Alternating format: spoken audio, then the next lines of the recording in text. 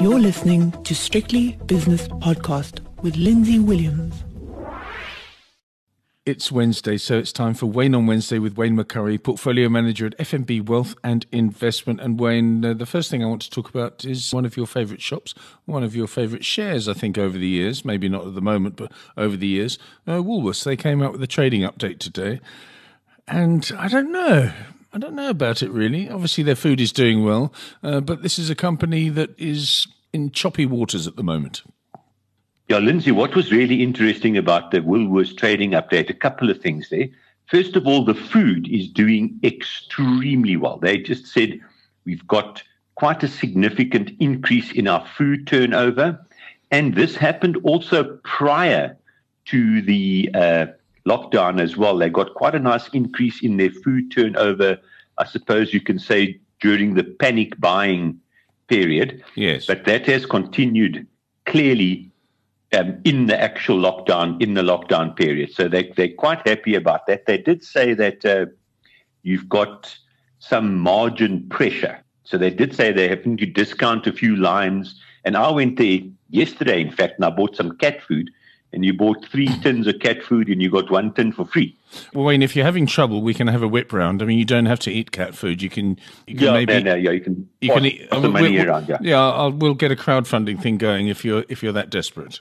But anyway, go on. No. I must say that the cat hasn't been able to go for a haircut for 2 months now, so it's just twice its normal size. But anyway, so their food turnover prior to the lockdown was up 7%. Now, we know there is a little bit of food inflation, but that's a very real increase. But in the actual lockdown, so this is now 2 months of lockdown, food turnover is up 17%. That's huge. And that's massive. That is huge. But of course, they're suffering on the other things. Their fashion, household, and beauty is down 61% during lockdown. And David Jones is down 36%. Now, it's interesting. David Jones was open the whole time. David Jones hasn't been closed.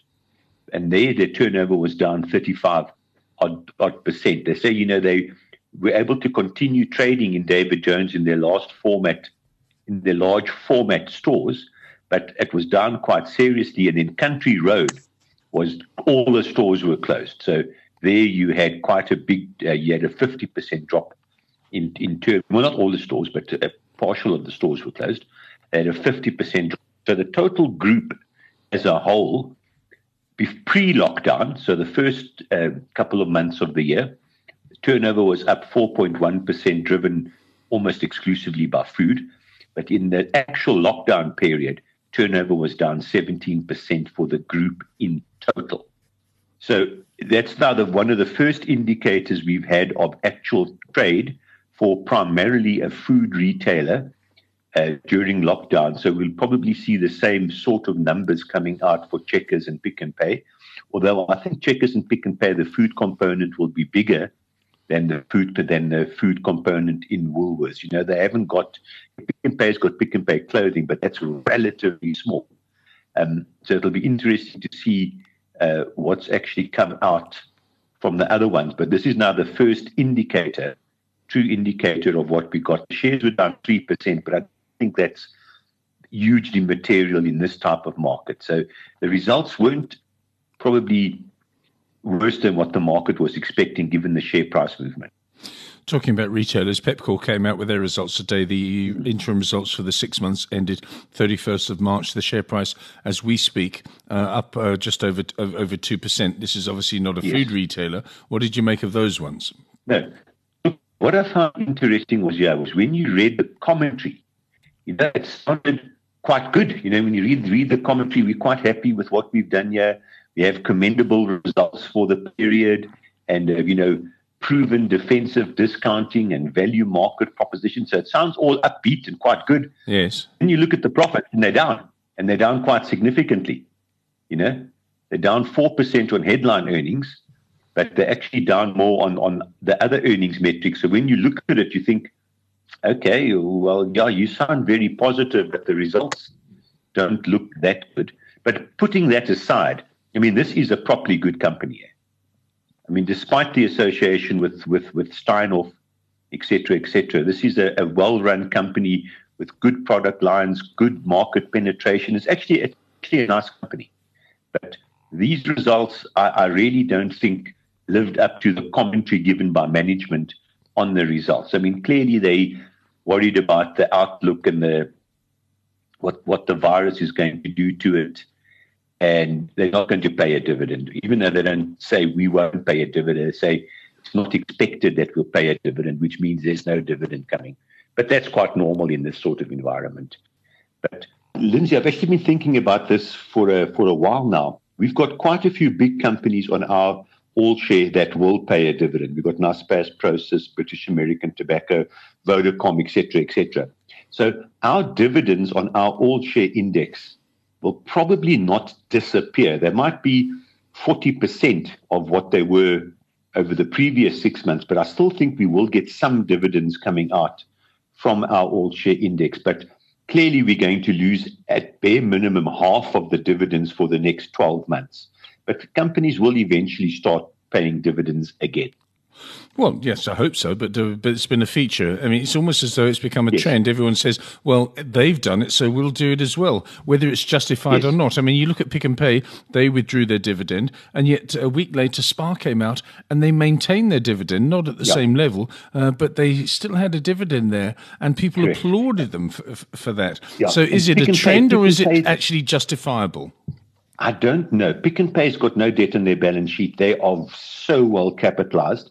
I think they could have paid a dividends, but, maybe we don't know the outcome from this virus yet. And let's just hold back on the dividend. But the one thing we do know, barring South Africa going back into level 5, which I hope won't happen, but barring going back into level 5, the economy has already got past its worst. The economy in the last 3 weeks, and especially from next week when we go down to level 3, economic activity off a very low base has started to happen again. So the worst is behind us. So in 2 months' time, 3 months' time, companies will know more or less what their losses were. They will be able to evaluate the economic environment and have a far better idea of where their financial position is going to be by the end of the year or into next year, etc. So I think this period of uncertainty will rapidly come to an end. I mean, as I said, that's barring us going back into level 5 or level 4, which I really don't think will happen, because everyone in the world now is looking back and saying, we closed down the economy. We didn't know what the outcome was going to be, either economically or as far as curtailing the spread of the virus. But what we know for sure now is closing down the economy has brought catastrophic economic hardships to everyone. So I think I really, truly don't think that we will escalate back anywhere in the world just about back to level 5, because the economic consequences are devastating. And I think there will be intense debate over the next year or 2 or 3 about, at the end of the day, was it worth it? Because there's, I see the narrative has changed in South Africa a little bit, but these lockdowns don't stop the virus. It just spreads the infection rate. It delays the infection rate. There's only one thing that stops the virus, and that's a vaccine, and we haven't got that yet. We won't have one for another year, let's face it. I mean, I watch with a good deal of interest the fact that the S&P and every other index overseas is up so dramatically because someone says, I've got this vaccine. I mean, come on now. It's going to be a year or a year and a half before you can inject it into somebody safely, even after what Mr. Trump says. I'm not sure about that, because I think, given what's happened, I think the normal route to market will be shortcut. The laws will be changed to get it out as quickly as possible, simply because of the circumstances. But still, maybe it's 6 months then and not a year. And of course, every single manufacturing facility in the world will be given the permission to manufacture it. So whoever makes it, they are going to have to give away that I don't even know what you call it, the recipe for free to everyone. Yes. And there will be mass every single pharmaceutical company, medical company in the world will start making it, and no one will be allowed to make a profit. So whoever finds it, don't think their profits are going to go through the roof, because they would be legislated against if they're trying to make super profits after having discovered it first, and they will literally have to give out the formula to everyone for free to actually manufacture it. So once it's there, which we will find it eventually. There will be a vaccine. It will roll out extremely quickly. It won't be manufacturing this new thing that's patented. Everyone will manufacture. If there is a vaccine and your local hospital says, Mr. McCurry, come in now, would you get injected with this vaccine, even though it was only 6 months old? Would you do it? Would you feel confident enough to do it? Probably. Yeah, probably yes, because by the time it comes out here, it will have been tested on many, many millions of people overseas. I would do that. Okay, that's good for you. You're a better man than I. Lots of results coming out today, but small companies. Signia, they came out with a set of results today, a trading statement rather, and their share price as we speak up 16%. No matter what you say about Magda Vizicka and her philosophy and her vocal displeasure towards certain aspects of financial services and also the political world. A good set of trading statements, I think. It is good. When I read the trading statement earlier on, headline earnings are doubling. Well, not quite, but they're effectively doubling. And the share price didn't move earlier on. Look, this is not a big company. No, it's a small cap. It's a very illiquid company. It's got a market cap of just over $1 billion. So I don't suppose that's small, but there's no trade in this one. But yes, it has done well, and the financial markets need all sorts of people in the financial markets. So I've got no problem at all with Magda saying that she's talking her book. Come to us. We low cost. We index tracking. Yes. That's all part and parcel of investments. So that's fine. Metal Investments Limited down 15% after their trading statement. We don't need to talk about that one. What's the other one here? Alexander Forbes, also in the financial services industry. Trading statement for the year ended 31st of March.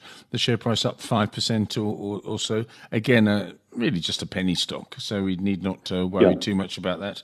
That's about it. Bell Equipment came out with their numbers and a horrible fall there. Bell Equipment, one of those old school companies. Bell Equipment, actually, I find 13% down. Actually, 13% down. Bell Equipment.